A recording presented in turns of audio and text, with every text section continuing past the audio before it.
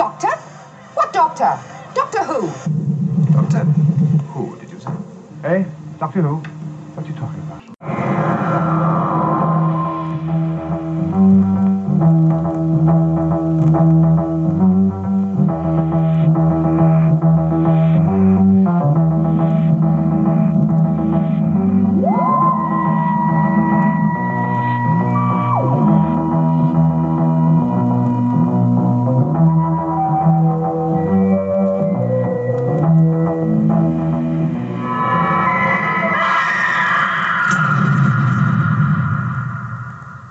Is that all gibberish, or do you really know what you're talking about? Well, tonight, pating's the thing, isn't it? It Pating. is, yes. The pating is the thing. Now, pating, are you like me in that every time you hear pating, you think of the sketch in Monty Python's Meaning of Life, Ole, ole, the machine that goes ping? Oh, no, I think of the Monty Python electoral sketch, where it's... No, I didn't think about that one at all. Mr. Biscuit Barrel, he's got pating in his name. No, I was thinking... Ole Biscuit Barrel, yeah. Yeah, ole, ole, ole or something, isn't it? Yes, yeah. No, I was thinking about the machine that goes ping, in Meaning of Life. Scary machine that goes ping. I remember T'Pau. That's almost to ping. That almost is. Are you talking about T'Pau in Star Trek or T'Pau in the... No, I was talking about the Carol Decker group. Do you know what? That was the first CD I ever got, was T'Pau Bridge of Spies. I've still got it, and it's got CD rot, so there's like a worm has eaten its way all across it. It doesn't play. But yeah, that was... you remember the old Britannia Music Club? I was in them. Well, it seemed such a good offer, didn't it? It's like, get 4 CDs for £1. Excellent. You got to sign up for a year of buying 29 quid CDs every month, otherwise we'll sue you. That's how come I ended up with things like Deacon Blue and stuff like that, because that month is like, well, what the bloody hell I bought a lot of classical music and Deacon Blue. That's what I did, and they would do that thing where they would recommend... a CD each month, and if you didn't tell them you didn't want it, they would send it you. So if you were late or you forgot, you put it on the pile and go, I'll fill that out later. You would get a CD come through the post, and it's like, what the hell is this rubbish? You could be dying in hospital and all the CDs are piling up at home. Yeah, they would just carry on charging you. Yeah. That's good days. I love our podcast, how we start off on Doctor Who, pating, and now we're talking about Britannia Music Club. All right, so pating,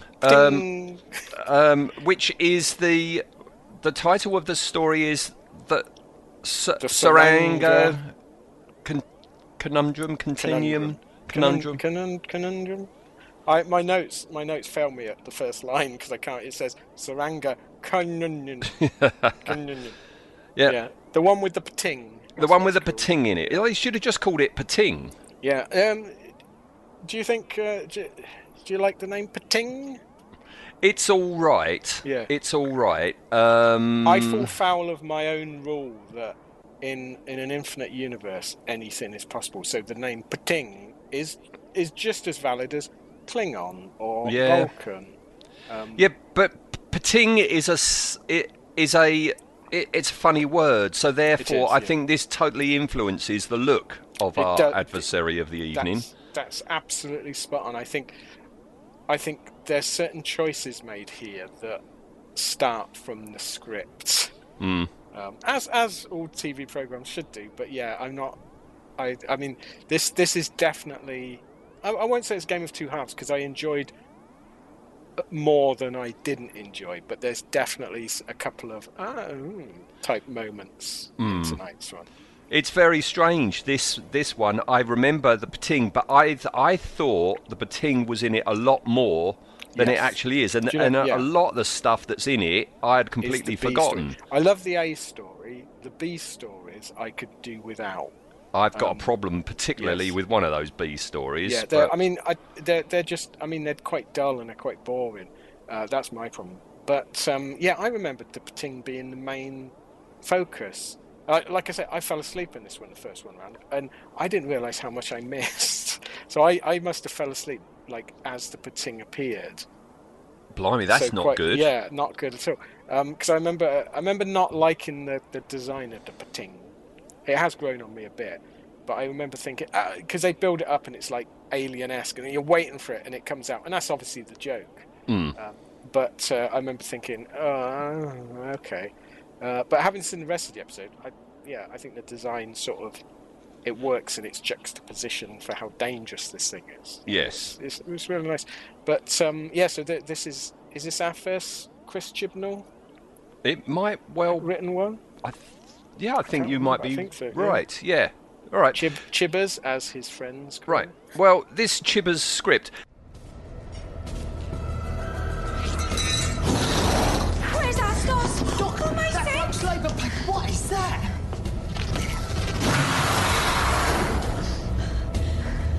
I don't know, but it's incredibly dangerous. It jettisoned the life pods. And it killed our stars. What? I'm sorry, Mabley, but it's down to us to get us safely back to Rhesus 1 now. And you, off this ship, back into space, right now, else you'll have me to deal with.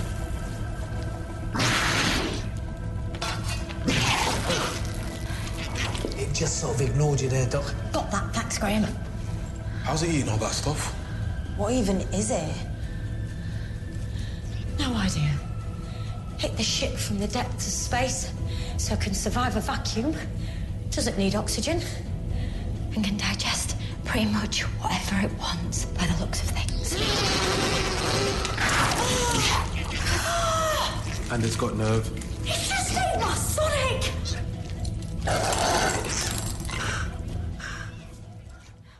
The beginning of it, when they're on this junk planet, like the one in Thor Ragnarok. Looks good. Yeah. Good. Nice. Whatever it is, it's not matte painting anymore, is it? Do we know what we're looking for? Is this a carrying on from the story before, No. or are they just nothing. there? This is the starting the story halfway through type gambit that they do on a lot of them now. This is not connected at all to the previous story. I like that though. I like it when we're dropped into things. Yeah, I like the many, and this is not only this story, but all of Jodie Whittaker stuff. I like the many links it has with the Hartnell era. In that you get the feeling that they're having adventures between adventures. They're living between adventures. He's come across as actual people, not just space characters. And I like that. I like the fact that the threat in this early on is being cut off from the TARDIS, and there's worry about that. It's very Hartnell-esque. Yeah, I like the background to this one and the world it's set in. Looks good as well. It does look good. I don't know how a sonic mine works, because it makes a loud noise and it knocks you out, does it? Well, it scrambles you inside, doesn't it? It's a bit, I suppose, like the Dalek guns. It scrambles all your internal organs. So it had the ambulance ship not picked them up, I'm presuming they would have all died. Okay. Yeah. It's very interesting that the Doctor, through a lot of this, is the one who's hurt. Yes. Yeah. You don't very often see that, unless we're leading up to a regeneration or something like that. You don't really see stories where the Doctor is just hurt, but that's just because the Doctor's hurt, and it's not a big deal. Yeah, I quite like this. That it reminded me a bit of like Indiana Jones, in that Indiana Jones is one of those heroes where, as he goes through the films, he gets more and more hurt, and he shows it. And yeah, I thought this was quite nice that it's not a plot point as such, but it's just the fact that you've had your inside scrambled, you're gonna be in pain. You know, there's a bit too. I think had it been that she immediately is fine, then it's like, oh, what's the point of any of that? No. Yeah, I mean, the others are fine, aren't they? Yeah. Speaking of the others, where do they disappear to? I mean, you know, you don't. Later on, you've got Graham and Ryan, but you don't see an awful lot of it, especially Yaz to begin with, do you? In my notes, it's like, I mean, it gets to about the 20-minute mark, and she hasn't said a line. And she's appeared in the background in a couple of scenes. Now, I don't know whether stuff was cut out or I think sometimes with the 45-minute format, they do struggle with this many companions. Finding something for them all finding to do? something for them to do, yeah. And I mean, it's probably good that they're thinning the companions out in the Christmas special, but I think they're thinning the wrong ones out. Graham's brilliant in this again. I like Graham. Yeah. I kind of like Ryan. I don't like Yaz. There's just something about her. It's I not that I don't her. like Yaz. I just think there's nothing there. No. You know, when she gets a scene to do, she's a good actress. But there's the actual character of Yaz is to occasionally mention that you're a policewoman. Yeah. You know, whereas at least Ryan, I like the guy playing Ryan. I think he does come across as a bit of a sort of a lovable idiot. And then Graham is just the best thing to happen to the programme, probably since it came back. Actually, no, the second best thing to happen to the programme since it came back. Mm-hmm. The first one being Captain Jack, of course. Yeah. I would love to see a Torchwood spin-off where Graham joins Torchwood. You're working on the assumption that Graham is going to survive the Christmas special. You are absolutely correct. I think is it that it's too obvious he's going to die, and they'll play it the other way round, that Ryan dies? Or do you think it's just that's got to be the final destination of that character? He's got to die sacrificing himself for someone, hasn't he? Because that's everything they're building up to. But I hope not. But... No, it would be a shame. I mean, I think if he does die, he's going to have a death scene holding Ryan's hand, and he'll say something like, "I'm going off now to see your gran," or something like that. And that's how he'll go. Yeah, I hope he gets a nice ending. But yeah, I think you're right. We'll get probably a bit of a twee scene where he's dying. And yeah, don't worry, Ryan. I'll see him. I'll see your gran again. I mean, if I know it's TV, but I would quite like to see a companion go out just sort of incidentally. You know, the villain just shoots them with no thing, and it's never mentioned again by the villain. But they're just not going to do it, are they? No, they'll never do that. The ironic thing would be survives all this, goes back to up north and gets hit by a bus driven by one of his mates. That would be... I lived as a bus driver. How eerie would it be if you've just predicted it and you're correct? Well, if I have, then you're a genius. Yeah, I'll read your star signs for a favour. And my lotteries. Can you pick my lottery numbers? Yeah. I predict that one of the winning lottery numbers will be even. Okay, 50-50. I do like Graham's. They wake up and Graham, the guy goes, "We've stabilised your organs." He goes, "Stabilise my organs?" It's like, yeah, I love it. The fact that he reacts how we all would. Yes. The only way you could improve Graham would be if he shoves a few oohs in there. Yeah. You know. Oh yeah, that would be good. Yeah. A few double entendres from Graham would be good. A few doublers. Yeah. Yeah. What do you think of the spaceship sets? I think that's exactly what I was about to say. I do like this spaceship. They've spent a lot of money on these sets. Yep. They're very anime in style, aren't they? All white and clean lines. If we were cruel, we would say they were left over from something, wouldn't we? I don't think they are. I think they've made them, but they look amazing. They look solid. They don't look like normal plywood to the floor type sets that we get. Yeah, it looks amazing. And can you imagine? You could imagine this as being an Alien film on some of the. Well, the stuff. My thought about this is because you're soon about to have an alien intruder working its way through the ship. If you went dull and dark and grimy, everyone's going to go, "Oh, they're copying Alien." You know. Yeah, you're right. Yeah, you're right. I like it. I like the world this is set in. Yeah, I don't like General Cicero. No. Like you say, what is the point of this problem that she's got with her brother?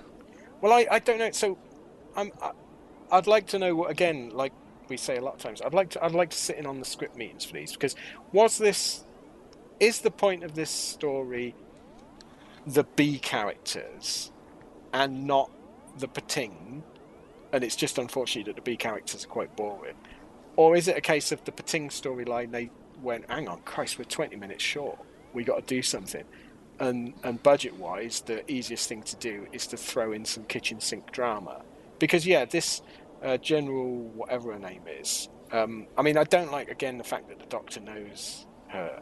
I'm a bit fed up with the Doctor knowing everything and everyone, and she knows her as well, doesn't she? She's heard of the Doctor. They're both in the Book of Celebrants, which we've never heard of before. I think I'm presuming it's some sort of which we've been quite happily not having in Jodie Whittaker's Doctor Who, is this thing where everyone knows the Doctor. Yeah. And you know my feelings on that. I don't like it. I like the Doctor to be a stranger just wandering through. Mm. What I tried to do on this one was think. Yeah, I was watching the scene and thinking, how would Tom Baker play this exact scene? And you can imagine him saying some of these lines as they're written, but in a much more serious way. Yeah. I like Jodie Whittaker's portrayal of the Doctor, but this one veers a little bit into the David Tennant breathless acting. Well, we've got this coming up now, haven't Yep. we? Because we have our second B plot, the Yes, totally oh God, and yeah. utterly and deeply irritating pregnant Yep. man one. And yeah, as soon as she realises that man's pregnant, yeah, that's the David Tennant gurning. Yeah. Yes. Yeah. Which. Yeah, I could do without. I don't know why. Why is the modern Doctor, and it just does. All of them suffer from this. Why is he, she, it always portrayed as a bit of a zany, wacky person? Because they've seen that Tom Baker was popular, so let's have a bit of that. Yeah. But Tom Baker... But Tom Baker was... His wackiness worked because it wasn't all he had. Well, he wasn't acting it. That's Yeah, the man, isn't it? That's his Tom acting Baker. was when he was serious. Yes, you're right. Yeah. Yeah, this pregnant man poses a few issues for me. I've no objection that an alien species, you know, the man might get pregnant. Why not? We've got species on this planet where the creatures can change sex and that. But evolutionary speaking, how did this society survive if the men give birth to men? To men, women give birth to women, but the men have no capacity for letting the baby out of their body other than having to be cut open. Can I also talk about breasts as well? Because presumably the females of this race have breasts and can feed the baby milk. But well, I mean, he hasn't. Yeah, he has. Well, I don't know. He's got a fine set of moobs on him. I mean, we don't know that this, because they look human, but they're not. This species can't be human. So we don't know that they lactate and feed their babies that way. So I'm all right. And if they do, I mean, perhaps he does. I don't know. We thankfully don't see him shirtless. So I don't mind that so much. But this sort of lazy way of writing of presenting something that evolution wouldn't let survive just annoys me. It's like, fair enough, had he had a vagina, and he opened his letter, then that's fine. But how does this species work? Presumably thousands of these men die because they want to give birth, but nobody's got a knife. Yeah. Or they don't even realise because the birth lasts 3 hours or whatever it is. You know, the gestation period is 3 hours. I mean, this whole society does not work. And that's why I think these B stories strike me as very last-minute rush jobs. It's like, oh, you know what would be funny? We have a man who's pregnant, and they don't think about, that's actually stupid. You can sort of... I imagine the thought process went like this. Okay, we've got the equivalent of a sinking liner. What characters do we get on these sort of films? Well, we get the military person that is dying. Okay, you get the dying character. You get the pregnant person. Oh, what if we flip that? The pregnant person is actually a man. And you can see how that goes. But yeah, at that point, the script people should have gone, no, it's stupid. It's a silly idea, Yeah. It just doesn't work. I find the actor particularly annoying. He's irritating, isn't he? Irritating is the word. Yeah. Before we move on, can we just stay on the subject of breasts for a few seconds? We always can, you know me. Yes, yeah. You'd feel right tit if we didn't. No, I was listening back to last week's episode. Oh, right. Right? Well, pity you. About off-face man. Something we didn't mention when we were talking about Madame Vastra. Yes. And Jenny and the love affair between... Lactate. Well, this is something I forgot to say at the time. She's a female Silurian reptile. Why has she got breasts then? Good question. I'll look into her chests. You look into her chest, ready for when we do the Silurians episode. Yes. All right. Yeah. Although, because reptiles generally, generally on the Earth, don't have. They don't lactate. Don't have boobies. And these are Earth reptiles. Yes. Their ancestors would be the same as the reptiles we've got now, going back and back and back and back. So why have they got boobies? And if they've got them, why haven't all reptiles got them? Why hasn't a snake, as it wriggles along the ground, is pulling its breasts through the dirt? You never look down Godzilla's cleavage, do you? You never. Doesn't happen. No. Sometimes I wish, but no, it's never happened. Not yet. Yeah. Although Godzilla male had a son. Where did that's that a egg point. come out? How did that? No, all right. Well, to be continued when we talk Silurian again. Yeah, in Godzilla in character. Godzilla coming soon to a podcast near you. Yes. All right. So they are 4 days away from the junk planet, and they're not going to turn round, but the TARDIS is there. Yeah, and a nice sort of worry from the Doctor that I've left the TARDIS open on a junk planet where people go to get parts of their spaceship. It will be nicked, which is, I think, is a worry that the Doctor has not enough, isn't it? Always leaving the door open, never worried that someone will nick it, or even worse, get some squatters. Yeah, that would be even more worse. Yes. So, the ship is automated, isn't it? Yes. The entire crew. I mean, it looks like a really big spaceship, but you've only got a crew of 2. Yeah, well, it's almost like an ambulance, isn't it? So you got a doctor and a nurse, trainee nurse at that. Everything else is pre-programmed, so it's going. Is there enough need for an ambulance for a regular run from this one planet to the other? Seems a bit strange. Yeah, because all they've got on board is a pregnant man. Yeah, and a general. It seems a very expensive way to get these people to the other planet, especially when they say when you get to the other planet, there's a teleport straight back. Yeah. Why not teleport? Yeah. Do they make? I can't remember. I don't think they make mention that they can't teleport. The reason that these are on there because they can't stand being teleported. I don't think they mentioned that. No. Could have. They could have just thrown that line in. Yeah, you can't teleport pregnant people. What are you talking about? Yeah, one line would have fixed it. Again. The general, going back to the rather boring general. So this is a general that's famous. There's a bit of the Pacific Rim in this one, isn't there? So she's one of those fighter pilots, but they don't actually seem to sit in their ships. They pilot them. What did she get? Psychic warrior. They use something. It's remotely, isn't it? You pilot the thing remotely, which is a very Pacific Rim-y type idea. But she's got pilot's heart, which is evidently a recognised thing where your heart gives out. But she hasn't told her brother.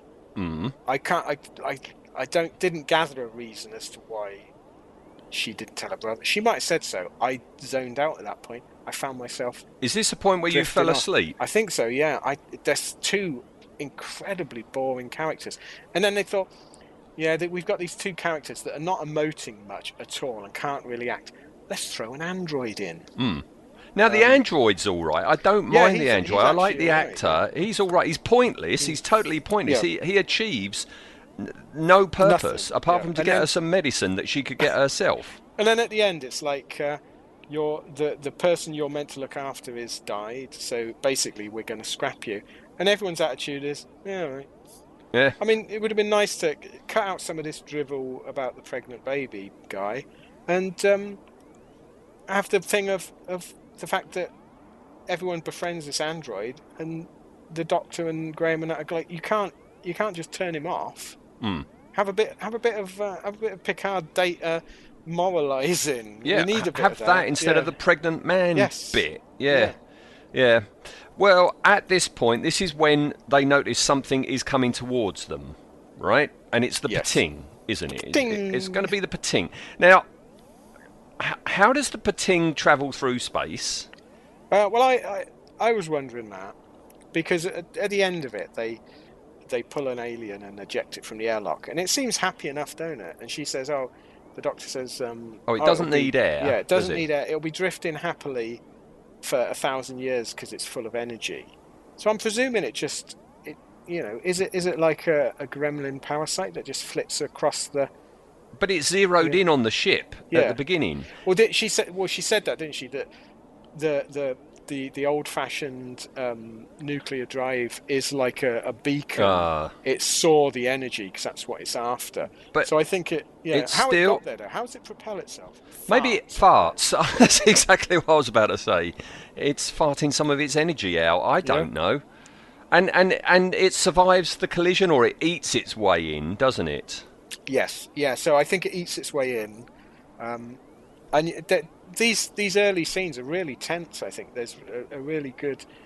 I mean, I'm not a great fan of. I don't know who directed this, but I'm not a great fan of the way the shots are cut. It's very, very modern, quick, and it diffuses some of the tension. But it does build up a nice bit of tension in what is this. And I think the guy that's playing the nurse, Atos.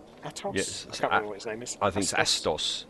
He's really good. It's a shame he's the first one to die, but he's really good. I would have liked to have seen him carry on, because they go off to see what's making noise, and they do a little bit of the old I'll go left and you go right. No, I'll go right and you go left. Oh, okay. A bit of that shtick, which I think is quite nice, and I think the Doctor plays quite nicely off him.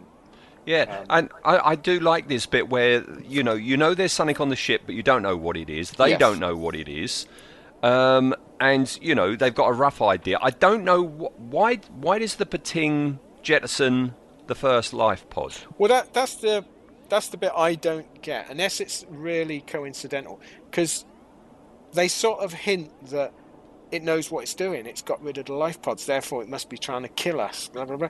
And then when you finally meet the Pating, it's mindless, isn't it? It's just, it's literally a sort of a space termite, isn't it? It's just eating for the sake of survival. So I'm presuming we've got to put it down to just bad luck. But then when he goes, because it gets rid of one of them, and then he goes to the other one, and he goes in, and the door shuts, and they're making out that the thing lured him in there to get rid of it. But it doesn't think like that. It's almost mindless. It just wants to eat, doesn't it? Yeah, it just wants to eat. So it jettisons him and kills him, and then they sort of go back down the other way, and they work out where it is, and they go and confront it. And our sort of podcast character appears. Our adversary is there, isn't he? Yes. What do you think of Pating?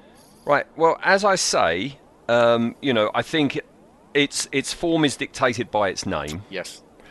I think this is something that has been created completely and utterly for the younger viewers. Yep. I like the idea of something that looks cute, but it's deadly. Yeah, I think that's a clever idea. I'm not entirely sure it works here. I don't think it's executed very well. That's the downside to it. The CGI for the Pating is amazing. It's really good. I was watching it, and it's like this is so much effort wasted on the design. I'm not a great fan of the design. Again, it's my infinite universe theory that there's no reason the aliens should look like the alien and not look like the Pating. But I think for the sake of what was obviously, that would be funny, wouldn't it? It sort of derails the episode a bit. It does. It does. And also, I see it as like a merchandising angle. Yes, I think this was the same idea as the adipose and the Slovene and all this. It was a way of we can sell cuddly toys of this. I mean, they never did. I've never seen one bit of Pating merchandise. No, there was like a Funko Pop thing, because I mean, it looks like a Funko Pop, doesn't it? Pop, yeah.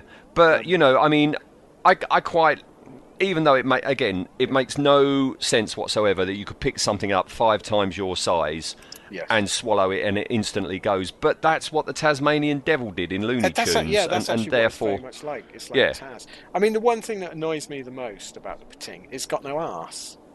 It's got no arsehole, has it? It bends over. It's got so no it arsehole. can't fart how's through it? space then. Well, it's eating just the very. Even if it broke down all this food into energy or something, where's it going?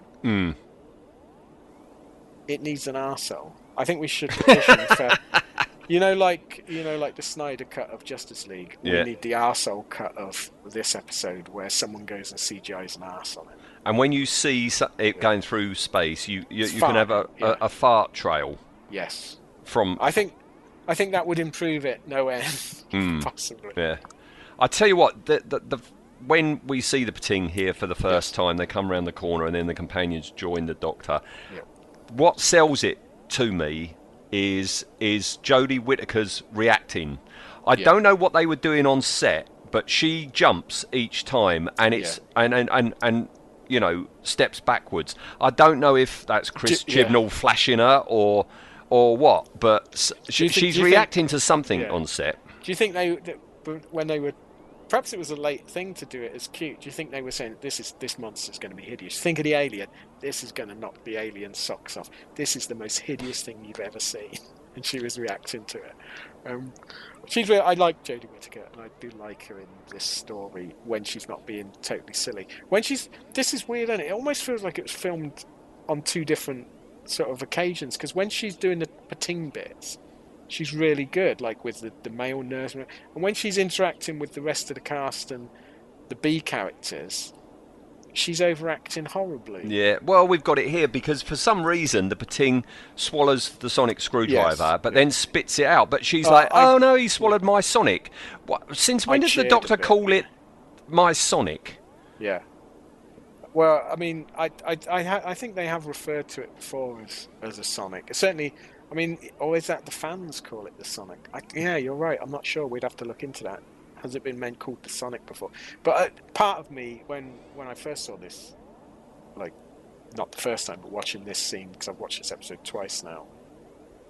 When I first watched it, I even though I know the Sonics afterwards, a little bit of me went, "Yay, get rid of it!" We don't need it. We don't need the magic wand. If I could do one thing, if they said, "Okay, you've won the lottery, you can make one change to Doctor Who," I'd get rid of the Sonic. It's just too convenient lazy, now, isn't it? It's a lazy tricorder now. Yeah. It's everything, isn't it? Yeah. I like the way, they find out about the Pating, but it's not using the Sonic, that there is a database, and they don't even know if it's a species. They don't know anything about it, except for that it will eat anything non-organic, doesn't it? You can't touch it, because it's got toxic skin. Yeah, this is a really good how it should be done scene. So they go and do some research. Yeah. So you can imagine, you can picture it the other way, can't you? Where the Doctor looking sideways at her Sonic. I don't understand that bit. What's she looking at? But she looks sideways at it and she'll go, "Oh, it's a Pating, blah, blah, blah, blah, blah." But instead they go to the computer. They show some aliens beforehand, and I thought I saw a Slovene on there. I'm not sure. I was going to pause it, but I couldn't be asked. And then they show it, and then the Doctor goes, "Oh, I think I'm thoroughly, thoroughly educated about this now." And that's a good scene. That's the equivalent of in Hammer Horrors going to the library and looking up the old book. Yeah. You can do it without having psychic paper and stuff. It's called writing. Yeah. It's what people used to do for TV programs. My question about it, though, is the Doctor doesn't know anything about a Pating, and yet the database on an ambulance ship knows about it. Knows about it. I don't mind that. I'd rather have this all the time that the Doctor doesn't know this stuff. Oh, yeah. I'd much rather have it where the Doctor's like, "I have no idea." Yeah. At least we don't get any of the David Tennant, "Oh, you're beautiful" type scenes. Oh, yeah, that wouldn't have been good. Yeah. They're on their way to this Rhesus 1, aren't they? This place. I just need to remark, this next scene, when they're talking about the Pating, I mean, the nurse is wetter than a fish's swimming costume. But at this point, Yaz gets her first line. Is that really the first thing that she... I wrote in my notes. Because I put, has Yaz actually spoken yet? And then Yaz gets a line. She didn't say anything on the junk planet? No. Blimey. And it was like, because I thought, did she come with them? I don't know. And then, she finally says, and her first line is something about, like, I used to be a policeman, you know. Oh, yeah, she does, yeah. Yeah. They're going to Rhesus 1, aren't they? And and if they've still got the Pating on board, Rhesus 1 is going to... That's a monkey. Yes. Hancock for you. They're going to be blown up. There's a bomb on board, and if they don't get rid of the Pating, they're going to be blown up. Yeah, so I suppose sort of makes sense that so this is an ambulance, but it's got a failsafe that if anything goes wrong and there's a risk of contamination, it will self-destruct, which sort of at a stretch makes sense. As a very, very last resort. Oh, though. Very last resort. What you would have to do to make it work is to throw a few lines in at the beginning to say, this is an ambulance. It's left over from the war. It used to transport the most dangerous cases. You know, build up the. Yeah. It would be a bit like an ambulance heading to a hospital here, and because they've got someone contagious on it, they blow it up. Yeah. You'd just route it somewhere else, wouldn't you?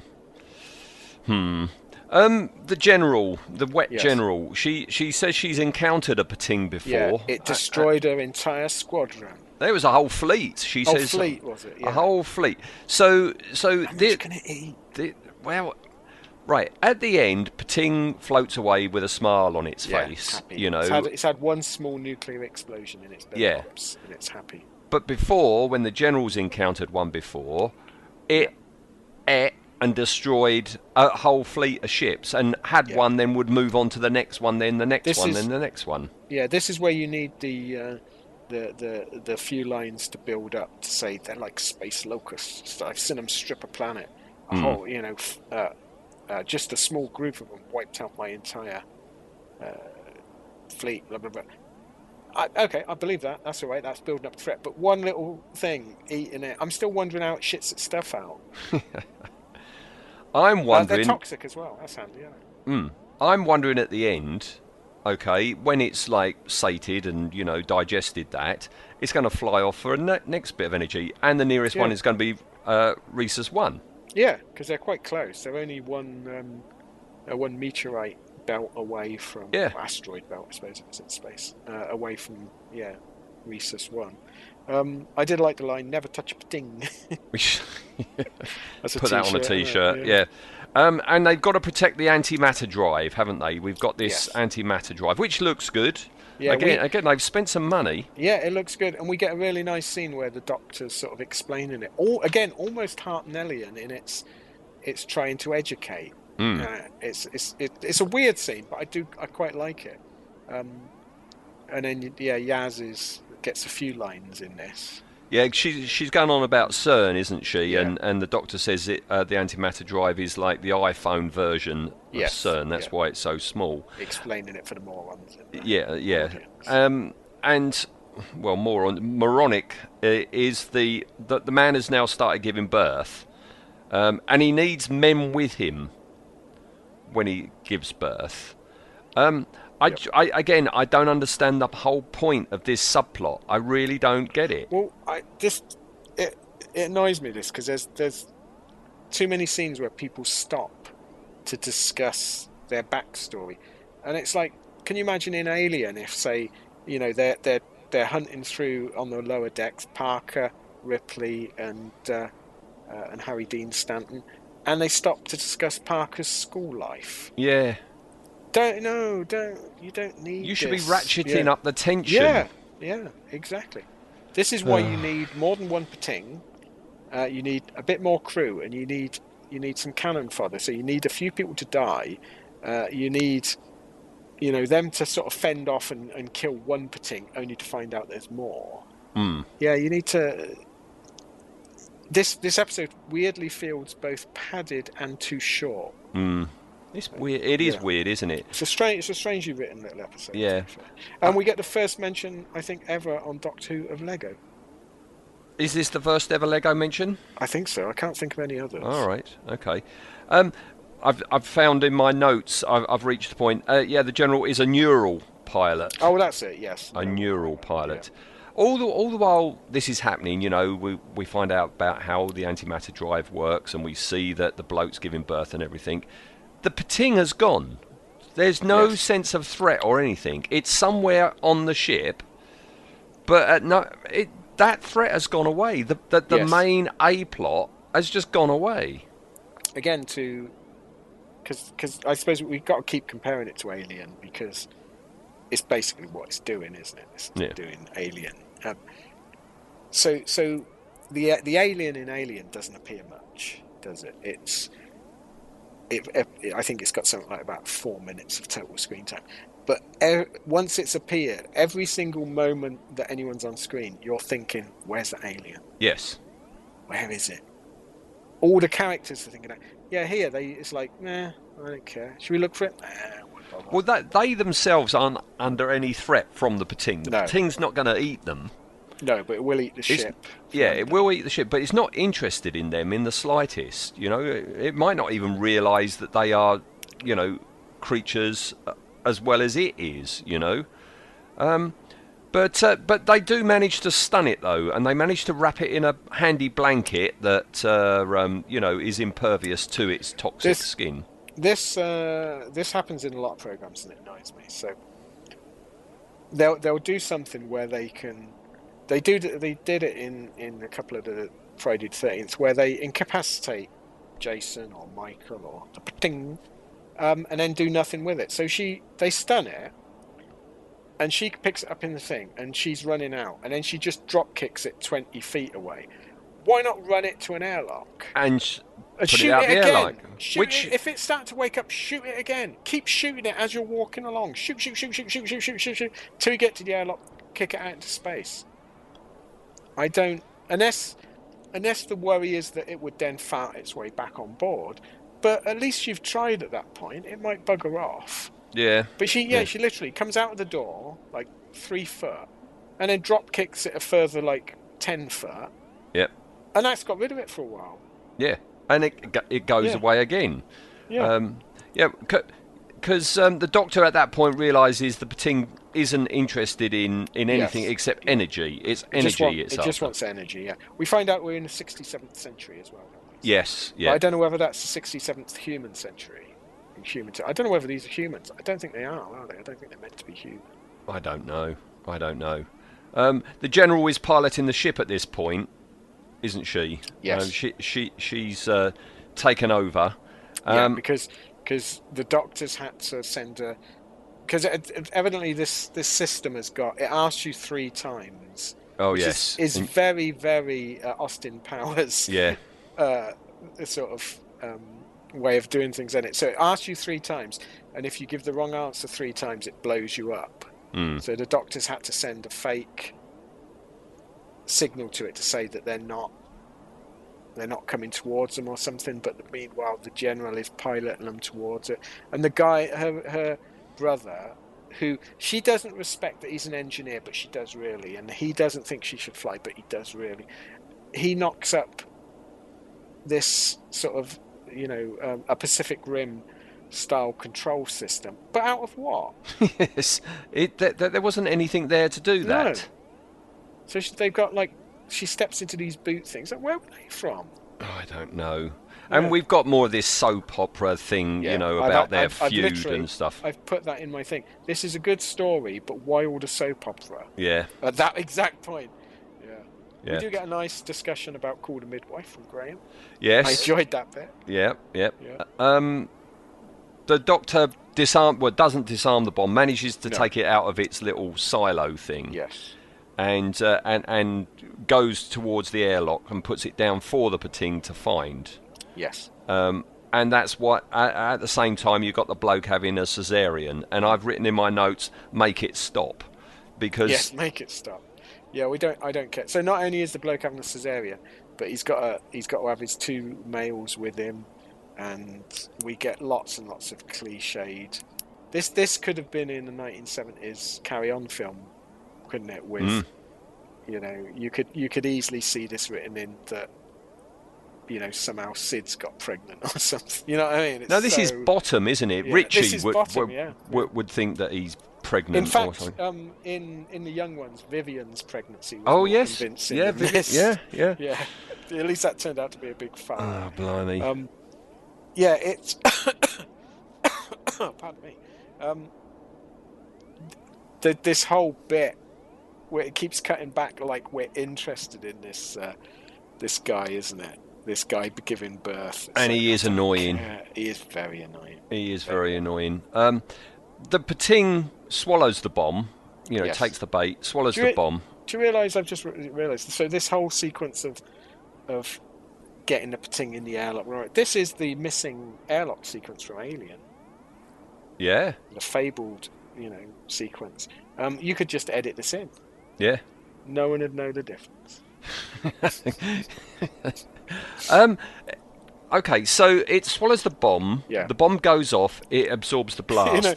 in a comedy, very, very Tom and Jerry. When Tom swallows the dynamite. Yeah. Yeah. I mean, that's lucky that it did manage to absorb it and it didn't blow it up. They don't know for sure that this is actually going to be able to absorb such a blast, but it does, and that's when it's sent off into space.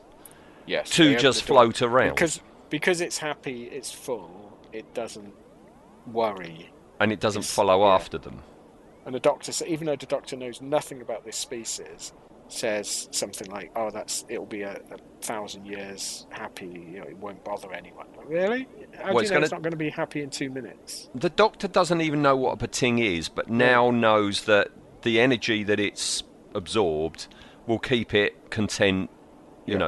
Like after eating your Christmas dinner, you're just sat on the settee farting for 1,000 years. For 1,000 years, yeah. I don't know. She's just making it up, isn't she? We cut back to this terrible birth scene. So the baby's born, and then the nurse says, "You both have to cut the cord simultaneously." Again, why? When this race was in prehistoric times, how did lots of them die because they didn't cut it simultaneously? Why has it got 2 umbilical cords? Does that mean he's got 2 belly buttons? That seems unfair that he's got 2 belly buttons, but the Pating doesn't have 1 arsehole. All right. Nature, eh? Yes. After that nonsense, the General dies. And the brother takes over and lands the ship for them. Yes. Yeah, because evidently, even though he's an engineer, he's being one of these neural pilots and you don't need any practice. And then this goes on and on and on.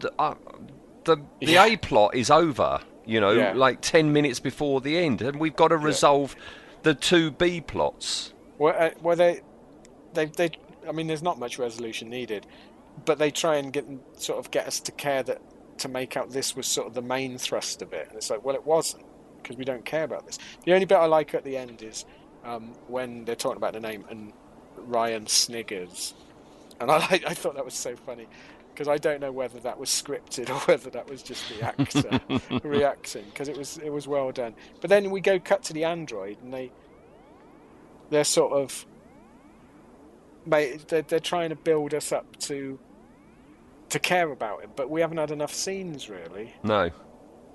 I mean, the actor, he was very good, and the actor was good, but we haven't had enough scenes. No. So in this story, we've got an android. I know where you're going. We've got a creature that's wandering about, a creature that is got rid of by ejecting out of an airlock, a scene where a creature's going to have to burst through someone's stomach stroke chest, in this case the pregnancy. It reminds me of something, but I can't think what. All we need is the android to prick himself and a bit of milk come out. Yes. Yeah. That's what we need. Perhaps that's why the father guy, the mother, doesn't need tits, because the android can give him milk. Oh, well. Yeah. Yeah. So what a strange story, because some bits in it, very strange story. some bits are good and some bits are entertaining, but a large, massive chunk of it is just pointless and dull and just. Yeah, parts of it are excellent. Parts of it are really enjoyable, and parts of it are you sat there looking at the TV going, "What the hell?" But not in a good way. Sometimes stories are sort of they come at you in an unusual way, and you go, "Oh, okay, I need you to think about that, process it." And you just go, "That was mental." It felt. I know it wasn't, because that's not how they do it, but it felt like they made it up on the day a lot of it. No, it can't be. I mean, with CGI and everything, it's got a long gestation period, hasn't it? Yeah. I mean, these things are planned to the nth degree. They have to be now. But it does feel like they turned up on the sets, and it was like, oh, well, we're 20 minutes short. Oh, what have we got? And sort of did that. It's, yeah. I don't know. I mean, it's not going to make anyone a fan of Chris Chibnall's writing, is it? I don't think. No, it's not a classic, is it? No. Not at all. All right. Yeah, it's just it did. I must admit, it did have a bit of a Torchwood feel to it. I think in the uneasy mix of the mundane with the fantastic. But in Torchwood, that works because that's sort of what Torchwood's meant to be, isn't it? It's the juxtaposition between it's set in Cardiff, which is the most mundane thing you could ever do, but it's got aliens in it. But this is sort of it didn't need the mundane stuff. No. The time would have been better spent beefing these characters up a bit. Get rid of the so we could fix this, couldn't we? Get rid of the whole pregnant man subplot. Don't need it. Mm-hmm. Have a bit more with the android where you know he's a bit more proactive. Make him a bit more Bishop-like. Yeah. And have the final scenes use some time up on the android's gonna be turned off and die. Right? Get rid of all the engineer, because you could have had it that the general, with no difference to the story, you could have had it that the general's dying, going back to her home planet to die, her Batman stroke helper, the android, is going with her, and he's happy that he's going to be switched off and died, and Graham and Ryan, what? You can't be. You can't go to your death like that. Remember, that's your subplot. Don't know what you do with Yaz. I really don't. She could have been just for all the good she did. She could have just stayed on the TARDIS on the junk planet. You know. Yeah. Well, that could have been an extra thing. So, yeah, they wake up in the hospital and Yaz isn't there. She wasn't injured. Yeah, we've so got we to get left her back. There. Yeah. A little bit of extra ticking clock. You know, the old Tegan's having the kip in the TARDIS ploy. Nissa's redecorating her room so she can't play with us on this adventure. Yeah, and Zoe's having not Zoe, the other one, the one who's off having Victoria. Yeah, she's off having graphology lessons. That's it. Yes. Just do that. Where's Yaz? Oh, she's reading in the TARDIS. Didn't want to really clamber about on a smelly scrapyard. It could have worked. Could have worked. Yeah. All right. I did enjoy this story, but there's bits of it I could happily never see again in my life. There's bits in it that irritated me, and I don't want to be irritated when I watch a story. You know. All right. Well, the Pating. What do you think of the Pating's design? Are we looking at just its design, or? Well, I suppose actually, okay, because we've got its effectiveness anyway. Yeah. So what does it? I think its design what it looks like. It's in the right story, in the right circumstances. I think it's a perfectly good design. It's really well done as far as the CGI. It's cute, but it's not. It doesn't suffer too much from the Slovene-ness of it, because it is portrayed as dangerous. I think it's all right. I mean, it's nothing really special. It's quite middle of the road. I'd give it a 5.5. 5.5. Well, I gave it a 5 because, it is very middle of the road, as you say. And I don't think it was aimed for us anyway, is it? Definitely not. No. You know? Of all the cutesy sort of characters that we've had on Doctor Who and Sarah Jane Chronicles and that sort of thing that are aimed at kids, I think this is better than a lot. This is better than the Adipose. This is certainly better than a Slovene. but it's not aimed at us. All right. Okay. Well, that's a design rating of 5.25 then. Yeah. All right. But how effective is it? I think its effectiveness, as in the CGI and thing, was really good. I like that, but I'm not entirely sure it was the right choice for this style of story. I do think they did it for that initial joke of dun dun dun. We're expecting something horrible. Oh, it's cute, and I don't think it ever recovers from that. No. I'm going to have to give it exactly the same 5.5. I think it works. It's okay. It's middle of the road. I just don't think it's necessarily in the right story. It's funny because I've done exactly the same. I've kept it at a 5. 5, yeah. So it gets another 5.25. So that's easy for you to work out at least. Yeah, its adversary rating is 5.25. Now I'm just looking down. That's got to be a first, doesn't it? No. Oh, right. Now it shares a caravan. Our system works. Yes, it works, right? But it's sharing a caravan with the very thing it shouldn't be sharing it with, because it's sharing a caravan with something that's got an energy source. Oh no! So its co-inhabitant isn't going to last long. It's in number 5.25, which is where the war machines are. Oh no, that's the end of the war machine. Yep, the Matings eat the war machines. Wow. Yeah, R.I.P. war machines. Yeah. Little farting ting. Yes. Behind the scenes, yes. Right? Only 2 things on behind the scenes. Right. In the credits, it's like there's a credit to somebody called Tim Price, right? Why do I know? He works for Doctor Who. Yeah. I don't know if he had actually written other stories, but he was working in the writers' room in Series 11's development, and he came up with the name of the Pating. Yeah. Didn't know what to do with it, but he came up with an alien species called a Pating, and the production people, they loved it, and decided to use it. He wasn't available to work on the series when it came to writing the story, but he got credit for that. Yeah, Creatures creator. I mean, that's okay. That's an old writer's trick, isn't it? It's to keep a notebook and just write down names of things. Mm-hmm. But that doesn't bode well that you can almost now picture the whole sequence in it. We got this creature called, and we want to use the name Pating. Isn't that a brilliant name? Oh, we've got this script where there's a creature eating a spaceship. Oh yeah, that'll work. But Pating, what does that describe to you? Oh, something cute and cuddly. You can see the progression, can't you? Yeah. Which is not the best way. This is not someone that had a compelling story to tell and fought to get it done. This is scripting by committee. I've got money on it. Yes. The other snippet I've got is that pretty much every scientific fact that the Doctor says about antimatter is true to real science. It did feel like that. It felt very much like an educational segment. Yeah, but I've got to read this next bit because it doesn't make any sense to me.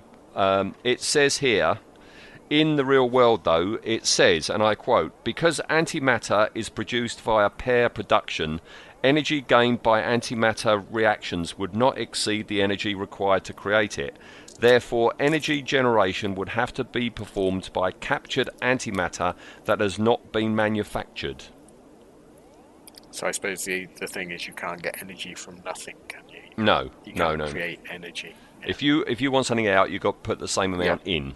So I think that's what it's basically saying. Which possibly sums up this script, doesn't it? If you want something good at the end of it, you've got to start putting some good stuff in. You've got to put good stuff in. Yes, that's a neat way of putting it. Yeah. And that's us done with the Pating. Pating is done. All right. Yeah. He was memorable, but I'm not entirely sure in the right way. I don't know. Well, you say him, right? Oh, I know. It could be her, yeah. But, so, do they have genitals? I couldn't see any. No? I couldn't see anything flapping about. Well, he's got those things on his head. Maybe they are. He's a dickhead. Yeah. So, all right. So that's it. That's us done. And that's season Doctor 13 done. Yeah, so how many times round have we been? Is that the second time? No, I think this is third. Third time round. I had the first Oh yeah, you're right. with Tim Shaw, and then who did we have for the? I did the witches, the muddy. That's right. Civil War Someone one, beginning with M, wasn't it? Morags. And Morags, and here we are. So this is our third time. So we're coming up to our third time of our special. Which is not a bad record considering this was almost an afterthought podcast, wasn't it? Yes. A filler. Yeah. Yes, it's an epic now. It's epic now. Yeah. So special. Yeah, special next week, and it's my turn to choose a cross-doctor adversary. Yeah, just in case anyone's not familiar with it, and you've come in on this episode, bizarrely. Yeah, at the end of each run of 13 Doctors, one of us chooses an adversary that usually spans more than one story or Doctor, isn't it? Yes. So a bit bigger than we would normally cover in one episode. Yeah. All the Doctors we talk about, one by one, for the normal run, is an adversary dedicated and unique to that Doctor. Yes. Until we reach, the 14th one in a run, and this is a special. So, we're going cross-Doctor. Okay. So who have we had so far? We had Sontarans. Then I did the Sea Devil. No. Who did the first one? Must have been me did the first. Did you do the first one? God. It's a long time. We're coming up for a year that we've been doing this. So we've definitely done the Sontarans, and we've definitely done the Sea Devils. What was the... Well, no, we haven't. This is the third one. Oh, is this the third one? Right. Yes. Oh, yeah, of course it is. Yes. Idiot. All right, well, we like to try and see if the other one can guess, don't we? So let's see if you can guess it, Ian, or you indeed, listener. How many of these prompts do you need to get before you find and realise who I'm talking about, all right? Because I say who because it's singular. This adversary is singular. Adversary, okay. All right. Probably human. We don't know for sure, but probably human. Oh, okay. Do you want to try and have a guess with just those when you two? said singular, my brain went to things like Rani. No, we're definitely not human. The Master. No, we're going to do him later. It's too big a character to do. It can't be the monk because he's at least the same species as the Doctor. Do you want another clue? I'm going to need another clue, I think. Has visited different time zones and planets. It's not Captain Jack, is it? No. Different planets and time zones. So a time traveller, humanoid, looks human, more than one Doctor. Yep. But only in two stories. One from... Okay. Is it? It's not... No, it can't be Commander Lytton. It is. He's from Rifkin 5. He's not human. Okay. And if Rifkin 5 is a colony planet.